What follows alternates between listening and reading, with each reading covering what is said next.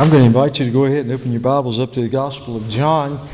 Several Sundays ago, I felt somewhat compelled, deeply convicted as I looked at a verse that I've seen before in Matthew chapter 7, verse 21. You don't need to turn there, but the series of messages that I've been preaching comes out of that ominous verse that we find spoken by the Lord Jesus Christ Himself in Matthew 7:21. And when He says, "Not everyone who says unto me, Lord, Lord, shall enter the kingdom of heaven, but he who does the will of my Father who is in heaven." And you may recall at the onset of this series of messages that I entitled Real Christianity, I made the statement and I stand by it. There are a whole lot of people today who are walking on this earth, sitting in church pews, names on church rolls, who think they're going to heaven, and according to the teachings of God's Word, they won't. They're not disciples. They're not true disciples. I preached the message on what I call the real biblical gospel. Because out of the real biblical gospel, you find people coming to understand what it means to truly be a follower of Jesus Christ and to experience the wonderful gift of salvation. And unfortunately, there are a wide variety of versions of the gospel that are being preached out there. I call it easy believism. That is misleading people and giving people the false understanding and sensation that they are okay with God when in fact they're not, according to the teachings of the Holy Word of God. We talked about the importance of understanding real Christianity, biblical Christianity, the way the Bible describes what it means to be a part of the kingdom of God and to be followers of Christ. And we talked about the importance of knowing that we as citizens of the kingdom, the only way you're going to inherit the kingdom of God is to be a part of the family of God. To be a part of the family of God, you've got to be a follower of the Son of God. That means only disciples, only true biblical disciples will inherit the kingdom of God, will see the kingdom of God, and will experience eternal life. And so as we have looked at that very concept and those very subjects, the last time I preached the message talking about being a disciple, extracting some principles, or many principles actually, out of that wonderful work given to us by Dr. Avery Willis, who himself now is in heaven, called Master Life. And several of you have been in my Master Life groups here at Cornerstone. It's a wonderful discipling tool. And so I've used a number of the principles he gave us in that study, but certainly sticking to the text of the Word of God. And we talked about what it means to be a true disciple. I gave you his definition, and I think it's one of the best definitions of what a disciple is. He talked about Christian discipleship is the process of developing a personal, lifelong, obedient relationship with Jesus Christ, in which He transforms our character into Christ-likeness. We talked about, we read together responsively about being the light of the world, being the salt of the earth. That doesn't happen, ladies and gentlemen. You cannot be salty to a rotting and dying sinful world if you have not been transformed from the inside out as a disciple of Jesus Christ. Transforms our character into Christ-likeness and changes your values into kingdom values. So that you're not obsessed and concerned about yourself and what will satisfy your needs and your desires and live a self-centered life, but all you're preeminently thinking about is the kingdom of God. And what are you doing with your life to advance the kingdom of God, to represent the King Himself? So He changes our values to kingdom values, and then He involves us in His mission. It's not about a past event where you can say, oh yeah, I got a certificate, or I was baptized, or my name is on the church roll. I remember 20 years ago, or 30 years ago, or 10 years ago, or a year ago. It's not about pointing back to a past event and saying, oh yeah, I got this covered, I'm okay with God. Because what He's doing, He, as a true disciple, He's involving you daily in His mission, beginning in your home, and then the church, and then out into the world. A lifelong, obedient, personal relationship daily following after Christ. We talked about the three commitments of a true biblical disciple, taken right out of Luke 9:23, where the Lord said, if any man come after me, let him deny himself. A lot of people can't even clear that hurdle. We can't get over ourselves. Let him deny himself, take up his cross daily, In other words, be ready and willing to make whatever sacrifices necessary to go where Christ will call you to go, to do what Christ would have you to do, to be who Christ has died for you to be. If any man come after me, let him deny himself and take up his cross daily and follow me. Who are you following after? Are you following after your own selfish ambitions and desires? Are you following after the inklings and desires of the world, the temptations of the world, or the temptations of the flesh? Or are you going with the crowd? Are you being what other people think you ought to be, or going where other people say you ought to go, and doing what other people think you ought to do? Or are you following Christ? And then in the last message, I talked about 3 of the disciplines of a disciple. We looked at the commitments of a disciple. We also began to look at the very disciplines. You know, I appreciate Sister Sherry and the commitment she has to offering this ministry in nutrition. A lot of us, we want to be healthy. We want to be in good shape. But unfortunately, we're not really willing to be disciplined. And to be healthy and to be in good shape, you really do have to be disciplined, don't you, Sherry? You have to be disciplined in your diet. You have to be disciplined in your commitment to regular exercise. You have to be disciplined in taking care of your body. So listen, it just doesn't happen. You don't just get up and eat a bowl of Wheaties and say, I'm going to be in great shape. It's discipline. And sometimes discipline can be a little bit painful. But it's the only way to accomplish the goal that we have. And so when we talk about being a disciple of Jesus Christ, it takes discipline. You may recall in the last message, I challenged you to review, examine yourself, as Paul would say. Where are you in the area of spending time with the Master? Do you have quality time with God every day? Time that you set apart just to be alone with God, to speak to Him, to listen to Him, and to get your marching orders for the day. Do you have quality time with God? Spend time with the Master. Live in obedience to His Word. Do you meditate upon the Word of God? Does it speak to your heart? And when He does, when He convicts you of something that's in your mind or in your life or in your relationships and it's wrong, do you obey Him? It's not a matter of being a Bible scholar. There are plenty of Bible scholars that will end up in hell. It's a matter of knowing the Word of God and applying the Word of God, obeying the Word of God. So spending time with the Master, obeying His Word, living in obedience to His Word, and then praying. Regularly praying. Paul says, pray without ceasing. What did Paul mean by that in the Greek? He meant pray without ceasing. Always be in communication with God. And every day you spend time talking to the Lord, listening to the Lord, praying in faith, believing as you pray. And so those 3 disciplines we looked at before. And today, as I bring to conclusion the series, I want us to look at the last 3 disciplines, if you will. And the first is His disciples, Jesus' true biblical disciples, enjoy fellowshipping with believers. Enjoy fellowshipping with fellow believers. As you look here at John's Gospel, let me take you to chapter 13. Many of you know this, but if you'll turn over to chapter 13 in John's Gospel,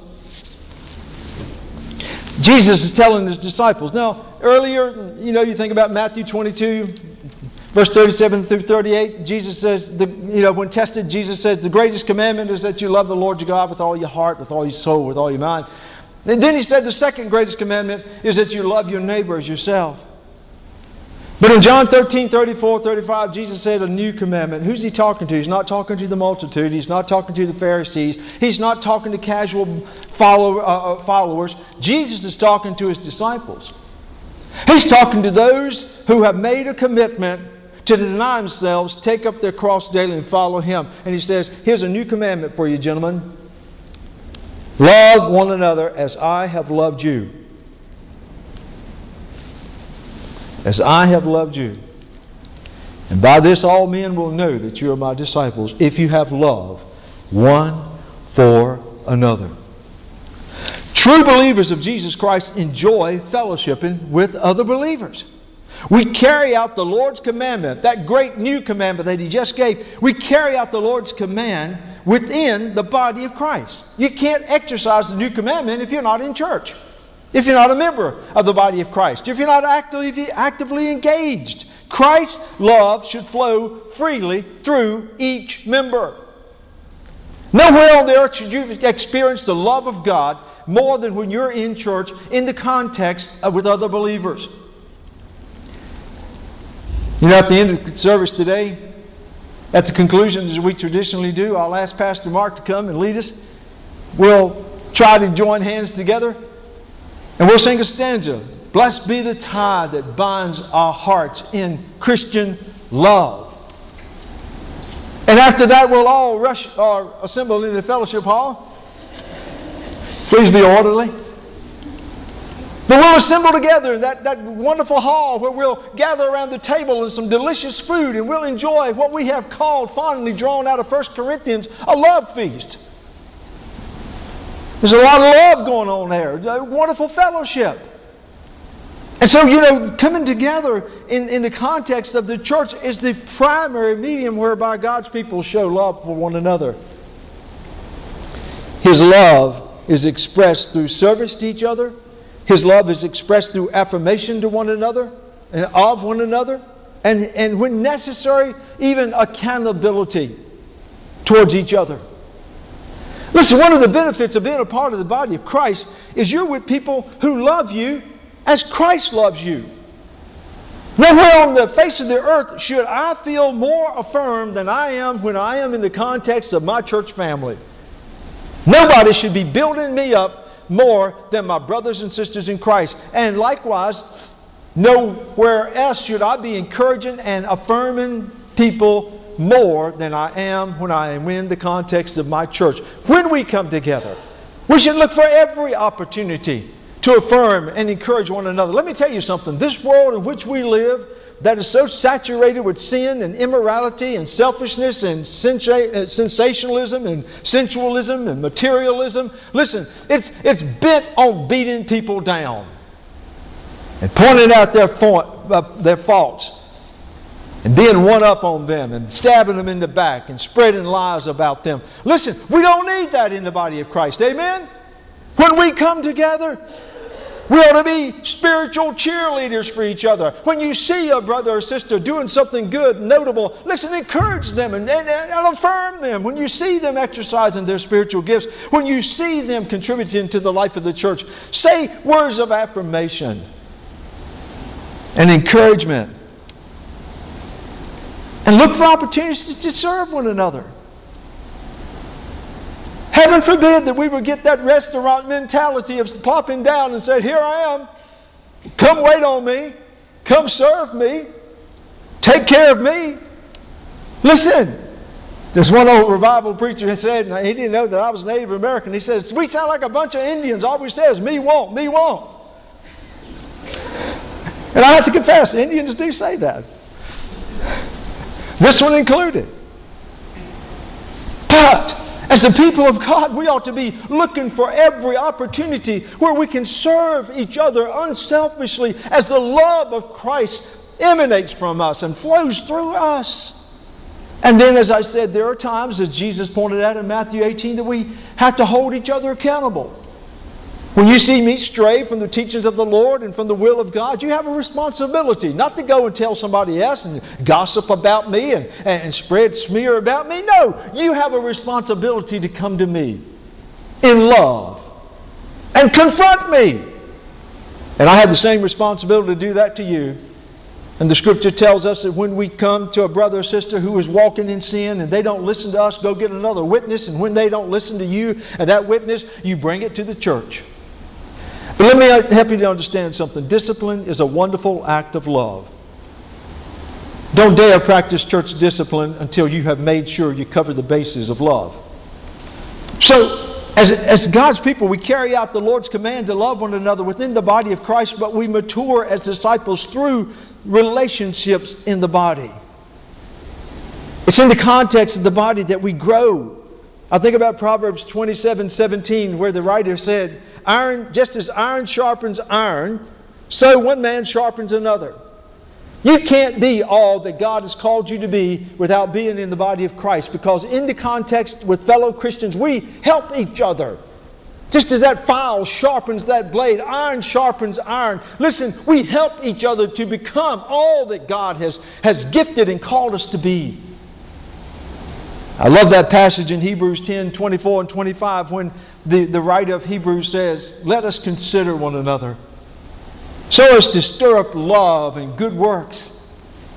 When we come together, we shouldn't be like a bunch of fighting cats, looking at each other's faults and failures and jumping on. Listen, when we come together, he says we ought to stir up love and good works. Do you have a positive, productive effect on fellow believers when you're around them? Or when you show up in the door, do you see them kind of scattering? Oh no, here he comes. Oh no, he's here. No. He says, let us consider one another so as to stir up love and good works, not forsaking the assembling of ourselves together, as is the manner of some, but exhorting one another. And so much the more as we see the day approaching. I don't know if any of you realize that yesterday the world was supposed to end. I was just wondering, well, what will I do with my message? But no. James said, what will we do all this food? No. It didn't. You're saying, duh. But Jesus is coming again. The day of the Lord is coming. And brothers and sisters, I do believe it's sooner than we really think. Christ is coming. And I want to remind you of that as often as I can. Don't get beaten down by the world. Don't be discouraged by the trials and troubles you're going through. Because Jesus is coming. It's sooner than you think. Look up. Be cheerful. Be hopeful. Be excited. It could be today. It could be tomorrow. But the fact is, Jesus is coming again. Because of that, we exhort each other. We encourage each other. And we serve each other. You know, we're interconnected. God never called His people to be islands floating around out there. He called us to be one body. That's what the Apostle Paul said in Romans chapter 12, verse 5. He says, so we, being many, are one body in Christ. And each member belongs to all the others. Like it or not, when you joined this church family and you entered into that covenant relationship, you became a part of the body. Hallelujah. Now, I don't know about you, but all the parts of my body are vital. I don't see them all. I can't tell you how they all work, but I guarantee you, I want my gallbladder to work. I want my brain to work. It's questionable at times, but I want my kidney to work. I want it all to work together. I don't want it to be in competition and fragmented. I want it working like one body in unison. So goes the body of Christ. We're different. Amen? Love the diversity. Celebrate the diversity. Appreciate the diversity. Because God is the one that made us different. And with that, He's given us different strengths and different talents and different abilities and different interests. And what He's saying is we all need each other. We're interconnected and we work best when we come together in unison as one body, functioning for the glory of God. And He's gifted us all. 1 Peter chapter 4, verse 10 tells us as each member has received a gift, every person that comes to faith in Jesus Christ and is a true follower of Christ is given supernaturally, divinely, at least one spiritual gift. And it's not for you to brag about. And it's not for you to go around with a t-shirt and say, I got the gift of helps. I got the gift of giving, and have a dollar mark. No, He gives us the spiritual gifts that we might serve to build up the body of Christ. That's what Ephesians 4:11 says. The pastors and teachers are here to equip the body that they may edify the body of Christ, each member. And we exercise our spiritual gifts in the context of the church. And this is what it means to be a true disciple. We enjoy the fellowship of coming together. And all members, all active members, all able-bodied members have a responsibility to do your part. The pastors will do ours, but we can't do yours. And nor should you expect us to. That's totally ineffective. It's totally inefficient. The deacons will do their role. Our ministry coordinators will do their responsibilities. But make sure you're doing your part. If you ever want to get critical of the church, I would advise you first to take a good hard look at yourself and ask yourself, am I being as effective in building up this church and making it become all that God wants it to be? Am I doing my part to help it realize its God-given potential? Am I doing my part? Because I guarantee you, every one of us has opportunities to plug in. Our church has made efforts to create opportunities to bring our members together to develop meaningful relationships. We have Christian growth groups. For the guests, those are simply Christian growth groups. CGGs. It's like Sunday school. We have home groups. And then we have a home group that meets here at the church. Our companions. We have D groups, discipleship groups, because we understand the importance of God's people coming together to grow together in the Word of God, to grow together in our love for Christ and our love for each other. So, true biblical disciples enjoy fellowshipping with believers. But let's move along. Another discipline. His disciples faithfully witness to the lost. As you go back to John, look in chapter 15. True disciples faithfully witness to the lost. Look with me in verse 4. Jesus says, abide in me. And would you pay attention to the number of times that Christ uses that phrase, abide in me. Let that settle in, ladies and gentlemen, because that is absolutely essential. And to abide means to live in, take up residence in. Abide in me and I in you. As a branch cannot bear fruit of itself unless it abides in the vine, neither can you unless you abide in me. I am the vine, you are the branches. He who abides in me and I in him bears much fruit. For without me you can do nothing. Verse 6, if anyone does not abide in me, he is cast out as a branch and is withered. And they gather them and throw them into the fire. And they are burned. If you abide in me, and my words abide in you, you will ask what you desire, and it will be done for you. By this my Father is glorified, that you bear much fruit, so you will be my disciples. How fruitful are you? I'm not talking about how many children you got, as they say back in the country. My dad was able to come down for our Martin family picnic yesterday, and he enjoys getting together. And he loves kids. Of course, he and Mom had 11, so I guess he had conditioning already. But, you know, everybody teases them about being fruitful and multiplying. And my mom said, well, I was just doing my part. How fruitful are you? I'm not talking about the number of children you got now. How fruitful are you for the Lord? You know, in Galatians chapter 5, verse 22, the Apostle Paul says, we bear forth fruit, the fruit of the Spirit.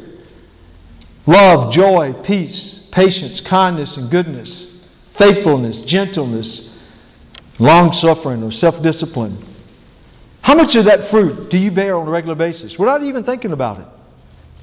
If somebody was close to you, a husband or a wife or child, or maybe one of your co-workers or schoolmate, or somebody who knows you pretty closely, and they had a list of the spiritual fruit, and I asked them, do an inventory of so-and-so here. They're a member of my church. How fruitful do you, how much of this do you see in their life at school, on the job, at home when the preacher's not looking? How much would they be able to check? How fruitful are you with the fruit of the Spirit? And let me tell you, don't forget, Jesus says the only way that you can bear spiritual fruit is you got to abide in Him. You don't do it, but you don't manufacture it yourself. It's not based upon your personality or your intelligence or how, good you are morally. It's, the fruit of the Spirit comes from the Spirit of God. And you got to abide in Christ. How fruitful are you? But then also, as you look at that passage there in John 15:8 that we just read, when he says, you want to know what glorifies God the Father? It's for you to be very fruitful. Isn't that what he says? By this my Father is glorified, that you bear much fruit. So will you be my disciples. Every one of us has a responsibility to duplicate ourselves spiritually. Every one of us, no exceptions. If you are truly a disciple of Jesus Christ, God will lead you in the path of a person that doesn't know Jesus Christ, an unsaved sinner. And you know what? Through the development of a relationship, getting to know that person, and praying that the Holy Spirit would lead you, look for opportunities where you may plant gospel seeds or just talk to them outright about who Jesus Christ is and who He is to you. A few Sundays ago, I made available to all of you this wonderful gospel tract, this evangelistic tract. It said, stop. We even have it in the Spanish version. I can't say it. Stop. Who do you think I am? And you could ask them, who do you think Jesus is? Because that'll get the conversation rolling then. Because their salvation, their relationship with the Lord depends upon who they say He is. And you can guide them by the Holy Spirit to come to a full biblical understanding of what it means to be a born-again believer of Jesus Christ. And not only that, you can tell them what the Lord means to you and how important He is to your life and the change that He's made in you. You can encourage them by telling them how Jesus can work in their life. Listen, let me tell you something. We developed a simple evangelistic strategy, as simple as 3 words. Go, know, and show. Pray all you want to about that lost neighbor. You can lament and moan and groan in your prayer closet all you want, but ladies and gentlemen, until you get up off your haunches and go, be where they are. If not in their house, take them out to lunch. Or meet them and say, listen, I got something on my heart that I'd really like to, talk to you about. Get to know them. And all the time pray that God would show how you could lead them to Christ if it's God's will. And that all depends upon the Lord's will. So disciples faithfully witness to the lost through the power of the Holy Spirit. We bear fruit for the Lord. But the Lord chose and redeemed us for His divine purpose. God has a purpose. If you're truly a follower of Christ, if you're truly a disciple of Jesus Christ, a biblical disciple of Jesus Christ, the fact is you didn't choose Him. You didn't go out there hunting for some religious experience and get donged on the head by some kind of event or experience or emotional sensation. You say, oh, I got Jesus. That lasts about as long as a dandelion. No. John 15:16, Jesus says to His disciples, He said, you didn't choose me. So get over yourselves. You didn't choose me. I chose you. You understand? If you are a blood-bought, Christ-dwelling, heaven-bound disciple of Jesus Christ, it's only because He chose you. But listen to what He says. He says, you didn't choose me, but I chose you, that you may go forth and bear fruit. Ladies and gentlemen, Jesus didn't die on a cross, shed His precious sinless blood, agonize before humanity and creation, and suffer like you and I will never suffer, and give His life so that you could simply have your name on a church roll, sit comfortably in a padded pew, and one day have a ticket to heaven. You've missed the boat if that's your concept of what Christianity is and what it means to be a disciple. Jesus says, I chose you. You didn't choose me. And I chose you to bear fruit, spiritual fruit, but also bearing forth the fruit of new believers. And that's a part of what it means. That's our purpose. Through our close fellowship with Him, we bear a witness to the lost. Oh, by the way, please do me and do the church a favor. Don't go out there witnessing or attempting to witness for the Lord if you're living like the devil. Please. Don't desecrate the purity of the gospel message if you know you're dabbling in sin and sinful relationships and you have a terrible attitude and you're cheating and lying and people don't even open your mouth. Don't even say I'm a Christian. Please keep your mouth shut until you can get your heart open and let God do a work. Because when you talk about being a witness, you've got to have something to show for it. And people need to be able to see Jesus. They need to see that Jesus is indeed the Lord of your life. I like what Dr. Adrian Rogers says. You can't have Him as Lord or as Savior if you don't accept Him as Lord. Jesus is not your ticket to heaven. He's the way to God, no doubt about it. But He came into this world. He died to save you and me from the awful penalty of our sins. But He came to be the Lord and the Master of our lives. And you cannot testify, you cannot witness until Jesus indeed is the Lord of your life. Make Him Lord. Follow Him. Deny yourself. Take up your cross daily and follow Him. His Holy Spirit takes control of our thoughts, our words, and our actions. I know, not everybody is a big mouth like me and Courtney and Pastor Mark, Wendy, and no, I'm just picking on. Hey, look, I'm the big mouth. Not everybody's a big mouth. I like people. I like talking to people. And you say, well, I'm bashful and I'm introverted. And I understand that. I understand that. But do you know that you being an effective witness is not dependent upon your personality type? It really isn't. Just be yourself. Just be yourself. And let the Holy Spirit use you. You pray. And you say, Lord, I know this person appears that they don't have a relationship with you, and it burdens my heart. And if you want them to be a Christian and be a follower of you, Lord, I want to be used by you. I want you to use me somehow, some way. And you watch and see what the Spirit of God will do to open up a door of opportunity for you. You see, witnessing to the lost is a natural overflow of a disciple's life who has made the 3 commitments and who is engaged in the spiritual disciplines, including fellowship with believers and faithfully witnessing to the lost. And finally, I want you to see the last of the disciplines. His disciples sacrificially minister to others. His disciples sacrificially minister to others. Jesus said in John 15:13, you look right there in your Bible, greater love has no man than this, than to lay down one's life for his friends. Being a follower of Christ can be costly. It can be terribly inconvenient. It can take you out of your comfort zone. But you know, Jesus says, and I told you, Matthew 22:37, Jesus said the second greatest commandment. Number two. Being a Wake Forest fan, of course everybody aspires for their team to be number one, but shoot, I would have settled for number 2 a lot of times. Number 2 sounds good. Hey, listen, the second greatest commandment is that you love your neighbor as yourself. Who is my neighbor?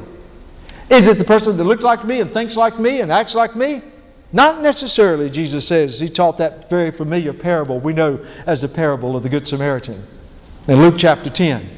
Oh, not necessarily so, because you see, it was a Jewish man on his way from Jericho to Jerusalem or vice versa, and he got attacked by robbers and beat up and left for dead on the side of the road. And lo and behold, the Jewish religious leaders came by. You know what they did? They kind of, can't touch him.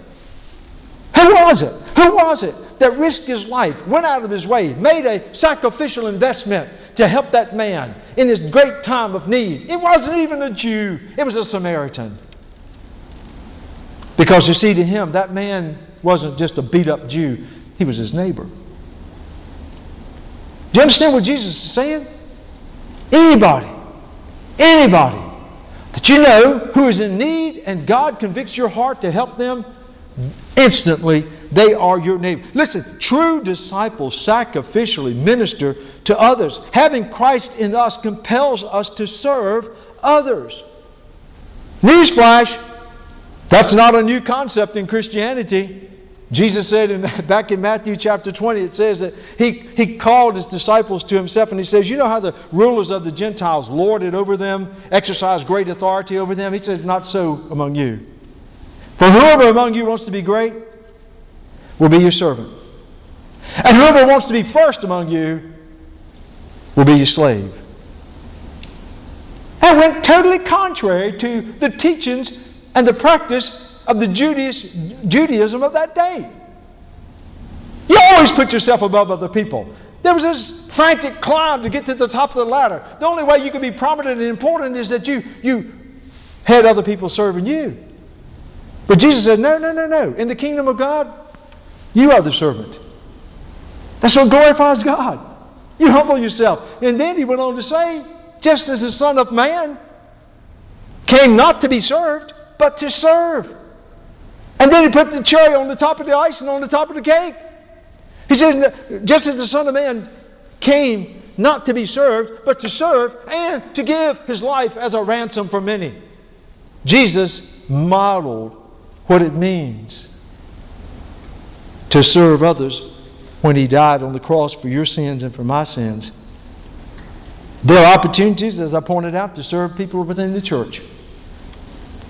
I love to see Christians get excited about helping each other in the church.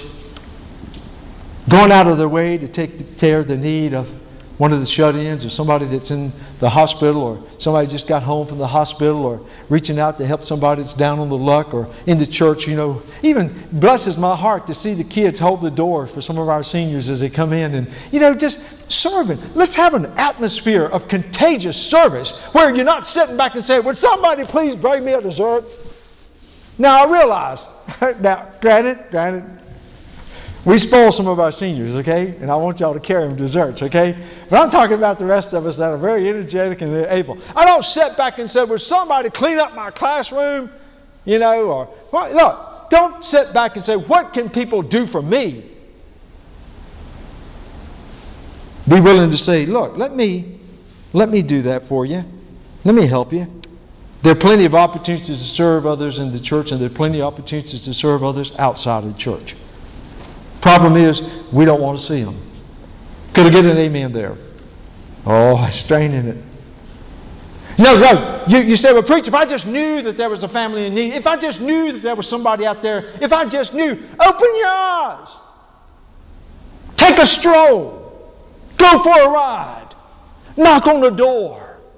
Ask the clerk at the grocery store, hey, do you know anybody in the community that maybe they're going through a hard time and in need?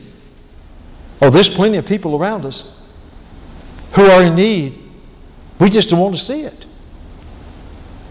Listen, a true disciple sacrificially ministers to others within the church and out of the church. But listen, a true disciple is willing to take up our cross daily, realizing it involves blessings and challenges. As his disciples, we share the eternal joy of ministering to others. Things that you do for one another and other people here on the earth, let me tell you something, brothers and sisters, as good as it feels, that's not the crowning moment.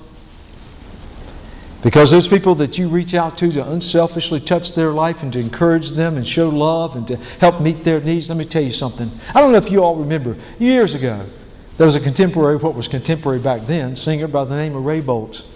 And he sang a simple little song that just really caught my attention. And it was thank you. Thank you for giving to the Lord.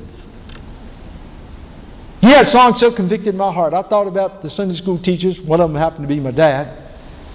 When I was a junior boy. And that's about 9 and 10 years old. And some of y'all understand the purgatory of being stuck in the classroom with junior boys. My dad and a man in the community by the name of Urquhart Stewart. Humble, godly, country man, just as country as you can. I heard that song, thank you for giving to the Lord. Of course, Ray Boltz is talking about when you get to heaven, people that you had the opportunity to minister to and show love to and influence them and draw them to Christ, witness to them. And because of your love and your service to them, they ended up in heaven and they come up to you. Unbeknownst to you, you've forgotten all about it. And there you are in eternity and they walk up to you, they hug you neck and say, thank you. Thank you for giving to the Lord. Thank you for giving to that missionary who shared the gospel with me. So I went back home and I found Urquhart. Because I'd already made things right with Dad. I hugged that man. He's still a strong guy. I hugged him and I said, Urquhart, I can't thank you enough, man, for the patience and the love and the forbearance that you poured yourself into us knuckleheads Sunday after Sunday. And I know there are plenty of times that he was thinking, what in the world am I doing here? As he's peeling us off of one another, as we're fighting and throwing things and whatever. But you know what? Out of that rowdy knucklehead bunch came 3 preachers of the gospel. 3 pastors of churches. Sometimes we have the joy of seeing the benefit of ministering to others But let me tell you something. If you don't get it here on this side of eternity, who knows who will walk up to you in the midst of the glory of God, in the midst of the eternal kingdom of God, and say to you, thank you. Thank you. Thank you. But we also know that as disciples of Jesus Christ, it doesn't always come up roses. Sometimes when we faithfully, diligently take up our cross and follow the Lord and seek to minister to others as His disciples, we can expect some rejection. Look at chapter 15, John's Gospel, verse 20. He says, remember the word that I said to you, a servant is not greater than his master. If they persecuted me, they will also persecute you. If they kept my word, they will keep yours also. But all these things they will do to you for my name's sake, because they do not know Him who sent me. Listen, not everybody's going to hug your neck, shake your hand, pat you on the back and say, I'm so glad you took the time to come to me, Dad, to share the gospel with me. Oh, no.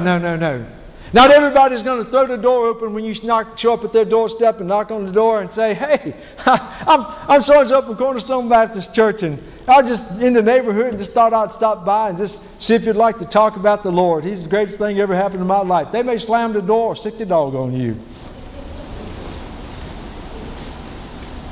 I'm just saying. Jesus said, don't be shocked and surprised when people don't hug your neck and treat you good because you come to them with love. He said, they hated me. There will be people, and you know this, there will be people, the minute that you say, now you could probably get away with saying, yeah, I believe in God. But the minute you throw the name Jesus Christ into the formula, you can watch the back of their neck and the hairs start standing up, and you think you got yourself a transformed pit bull. And they'll tell you to your face, get out of my face. You hypocrite, you homophobe. I hate you Christians. I'm telling you. But don't take it personal. Don't get all tore up and go off and sulk. Jesus said if they hated me first, they'll hate you if you're true, if you're the real deal. Ladies and gentlemen, one of the things that would just absolutely cause me to do sanctified cartwheels in heaven is to be there. But beyond that, to see you there.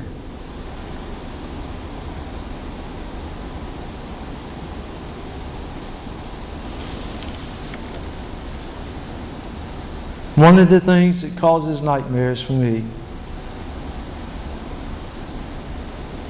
is when I think about somebody I love not being there. Well, I know the Lord tells us in His Word He'll wipe the tears from our eyes. But He didn't say anything about the tears that'll fall now. I pray to God that God will not only use me, but that He'll use you to touch the heart of other people. Be a sincere, authentic, biblical disciple, so that one day they'll walk up to you in the glory of heaven, in the splendor of God's kingdom, and say, thank you. Thank you for giving to the Lord. I realize it's ultimately in God's hands, because God is the one who chooses, elects. But He also gives us the opportunity to represent Him. Be real, folks. As a church, let's be real. As disciples and as a congregation. Let's pray.